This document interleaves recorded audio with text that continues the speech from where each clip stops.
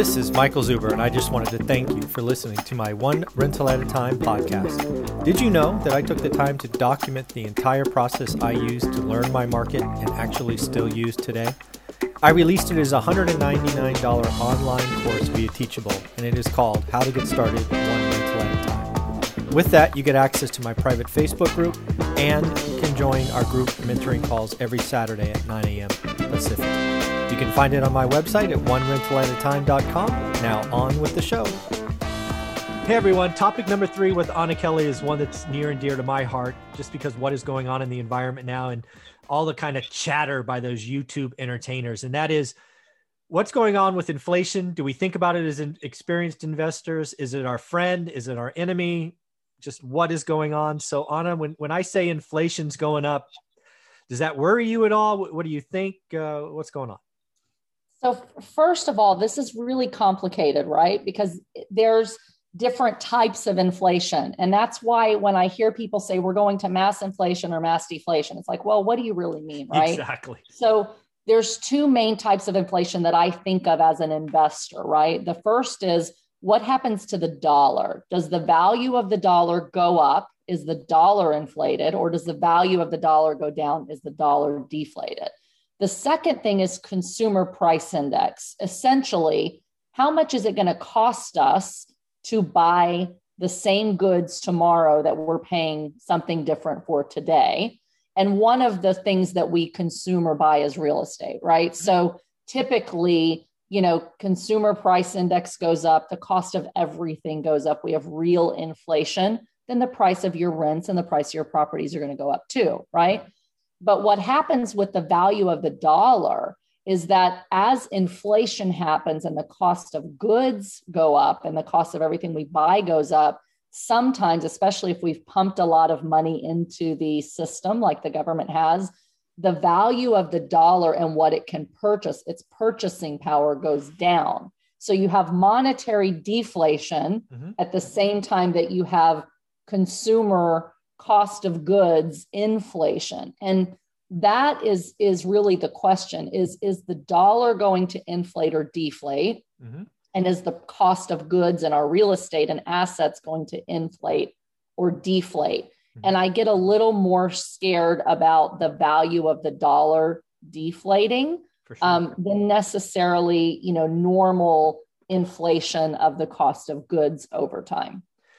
Yeah. So let's talk about the second one first, because I think we're definitely in agreement there, right? CPI, consumer price index, food, gas, shelter, all those things, healthcare, all those things that we have. I think that's going up. And the interesting thing about inflation is we have kind of 2 things going on today.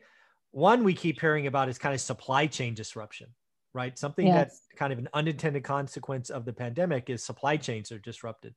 It first started in automobiles of all things, right? There wasn't enough chips. So there were manufacturing lines that had to slow or in some cases shut down. Then it was computers.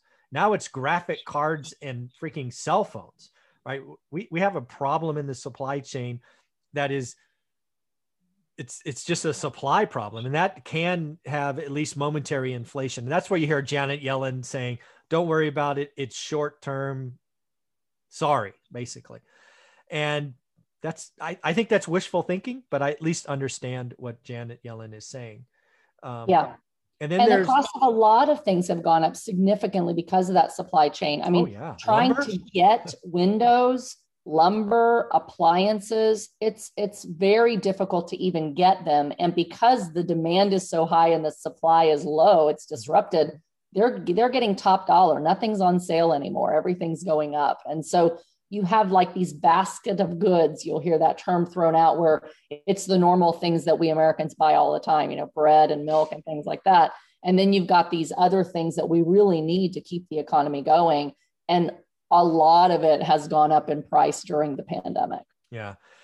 So, there is talk, and of course, the powers that be and the Fed think it's going to be short term. Short term for them is probably 4 quarters or less, meaning windows will be cheaper in a year than they are today or would. I mean, I spent almost 200% on a fence, just like a 40-yard fence, not because labor went up. It was all because the freaking 2x4s and pickets went up.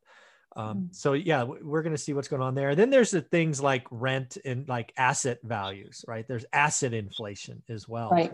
And, you know, you can go back and listen to topic 1 and 2 with Anna this morning, and, you know, they can poke that bubble, right? And one of the ways to do that is higher interest rates, because people don't buy on price, they buy on payment. You know, so we could see, I mean, if rates jump from, let's call it 3.5 to 6 tomorrow, that would impact prices, right? Yeah. We've already seen a 43% decline in new house applications in the last month. Yeah. Because rates have ticked up 0.8%. At the last I checked earlier this week, it was about 0.8% that they had ticked up in the last few months. And so it definitely decreases demand when rates go up, because people can't afford that same payment, to your point. Mm-hmm. So they do try to control general inflation of real estate and other assets through interest rates, for sure. The other thing, just to that point, is the government wants asset values to go up, because the more assets they own that go up in value, the easier it is to sell it to pay down their debt, right? So when you have an economy right now where the government has literally put trillions of dollars into the system through the CARES Act, they want to be able to pay that debt down with inflated dollars. Mm-hmm. And part of the way that they do that is they try to inflate the value of the dollar, inflate the value of the assets and the things that they own, so they can sell it and pay down their debt at today's dollar with money that buys you more in the future than it did today. And so the government wants inflation. They do not want a deflated dollar. No question. Despite the fact that they're pumping all this money, there are real fears of that could cause the value of the dollar to deflate significantly. And they've got to play this fine dance to try to get inflation. Their target number is 2%. They want to try to get the inflationary effect on the dollar and assets to rise 2%. But if it goes too high, it could also destroy the economy. If it goes too low, you go into deflation, stagnation, deflation, and there's all kinds of other ripple effects. So they've got all these tools in their tool belt to try to control fiscal policy, monetary policy, and try to keep this equilibrium of constantly inflating values to pay down that debt without letting it go off the rails in either direction. Yeah, I'm glad you brought that up, because I read an article yesterday, and again, I'm not calling for 4% inflation, but this was the example in the article. Basically, if the Fed was successful in getting inflation at 4% for 4 years, that would allow them to pay off roughly 20% of their debt, because it just compounds. Right. Yeah. Or maybe it was 5 years. It was probably 5 years. But again, this is, the government knows they owe a lot of people a lot of stuff. And if they can get some inflation and pay it off with, in the future, better with inflation, that's what they want. And again, this whole used to be 2%. Now we're going to take anything up to 3%. I think that's more to keep Wall Street in check. They would probably welcome 4%, at least for a couple of years. They don't want 10% or 12% or anything wacky like that, because that'll destroy the economy. But yeah, they're going to run hot for a couple of years, I think. Yeah. And then the question becomes, well, what does that mean to us, right? Exactly. To American citizens and to us that are investors.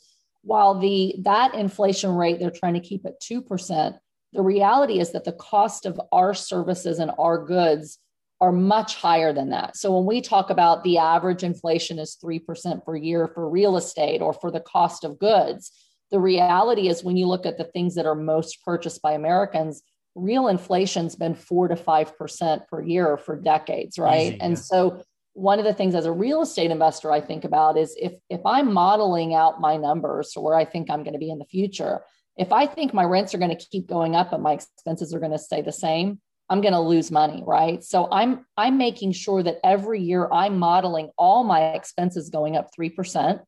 To be really conservative, you could go 4%, but the cost of my insurance and the cost of my utilities they're going up 3 or 4% per year, sometimes even more than that, right? And so the cost of providing housing is going to go up 3 or 4%. I need to make sure that I'm able to raise my rents 3 or 4% a year to keep up with that. And so as the cost of goods go up and they're inflated and we experience, consumer price index inflation, and the like, I also have to be able to raise my rents to keep up with that. And so we've got to think about at what point can I keep raising rents to keep up with it? If I raise my rents, the value of my property is going to go up. But do we ever reach a place where we just max out affordability all over the country and people cannot pay the rents that we need to sustain the growing expenses? So we have to buy right. We have to buy cheap and not pay top dollar in retail for properties that don't have some upside, in those rents to be able to keep the rents up to keep up with the increasing costs that we have. So that's how I think about inflation, is a lot. Yeah. When I think about inflation, or at least, trying to talk to new investors, there's really three aspects of it as experienced investors. One happens, what happens to our balance sheet, right? Most cases, our debt is fixed. Our assets will inflate in value. Then there's rent, right? Rents, as you said, hopefully rents are increasing more than the costs because they are increasing, taxes included in that. Yes. And then there's, oh, by the way, we've both said we have a fair amount of cash sitting on the sidelines, and you have all these people talking about cash, being a bad investment today. And maybe that's true if you're thinking decades into the future, but I'm happy to be sitting on cash today because I see, as we talked about in episode 1 and 2, there may be pain in the very near future. Again, near future in my world's 3, 4, 6 quarters. So I'm happy to have cash today. I'm not too worried about losing a couple of pennies to inflation today. Is that fair? It is fair. And my mindset has shifted on this, over the last couple of years. I never wanted my cash sitting there. My biggest challenge in talking to lenders is, and this is why I don't have a lot of Fannie Mae deals, is because they want 3 to 6 months reserves for every property that you have. Well, more properties you have, that's a lot of money in cash. I'm like, why would I keep, 6 figures in cash when I could use it to buy another property to make me several $1,000s more a month, right? Mm-hmm. But to the banks, they see liquidity as safety, right? So I didn't like to hold much. I wanted to keep my money moving, because if you sit on cash, it's like putting the money under the mattress, right? And inflation devalues the value of that cash that's sitting under the mattress. But at the same time, we have to weigh what are the risks of not having it, right? And so there's lost opportunity costs if you don't have cash, when there is a sale on properties and you can't buy them if you don't have the cash sitting there. Yeah. But also it helps you to keep moving as an investor, because lenders trust you more when you have reserves. They will keep lending to you despite, changes that might happen in real estate, because you've shown that you can be principled and keep it and have it in reserves. But it also, it truly does bring safety. And in the pandemic, when this all started, I had upwards of 1,000+ units. I mean, we've bought a few during that time, but that's a lot of fear that what if this pandemic goes bad and all these people can't pay? How do I weather it? You weather it by having cash reserves. Those that went into forbearance because they didn't have enough operational reserves set aside to be able to weather this storm that nobody could have anticipated, right?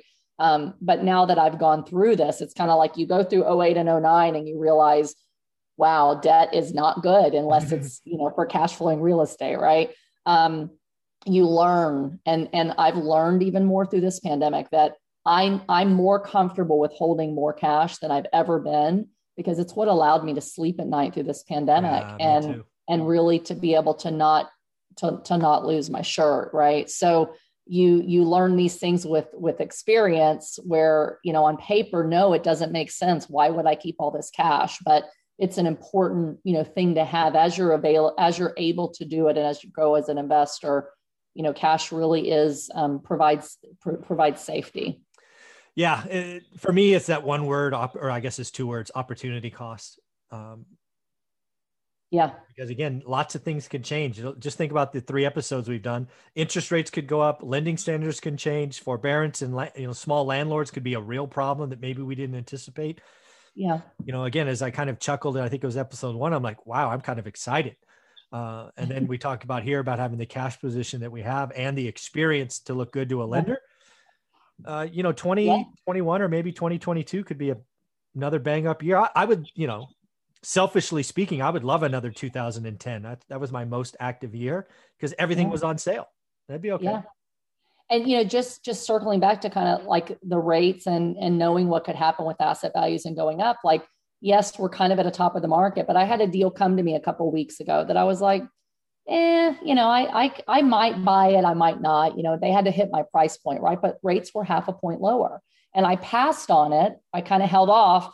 Now rates are half a point higher, and I'm like, it's still a good deal, but here's the number I'd be willing to pay. But the only reason I'm probably going to go forward with it, if we can negotiate it, is because I do believe that the value of assets in my area will keep going up, and I can lock in this extremely low rate for a long time. So, sometimes purchasing decisions that don't look great, in one environment, when rates start to change and you see that inflation is coming, they can make an opportunity much better, than what it would have been without that inflation coming and rates low and about to rise. I'm glad you brought that up, because that's one of the things I harp on, is watching the market, learn what's going on. And the market being not only real estate prices and listings and pendings, but also lending and standards and the overall economy. That's why the daily financial news exists on my channel. And I change my mind all the time. One day it's a bad deal. Next day it's like, oh, you know what? I may need to do that one because something has changed. It's just odd. So I'm glad you brought that up. Any closing thoughts for these 3 episodes? Just keep your eyes on the market. Real estate is more than just the brick and mortar. You're buying an income stream. You're buying cash flow. You're buying the future, upside on these buildings. And you have to get really educated and start spending some time watching what outside factors impact the value of your properties, the rent, and your profitability. And these kind of things, interest rates, inflation, they will have a real impact on your investing eventually, as you do this long enough. So don't think this is too complicated, I don't need to understand it. Start learning the basics, because it should impact, the decisions that you make as an investor. Thank you very much for your time this week. These have been 3 great episodes. Thanks, Anna. Thank you so much.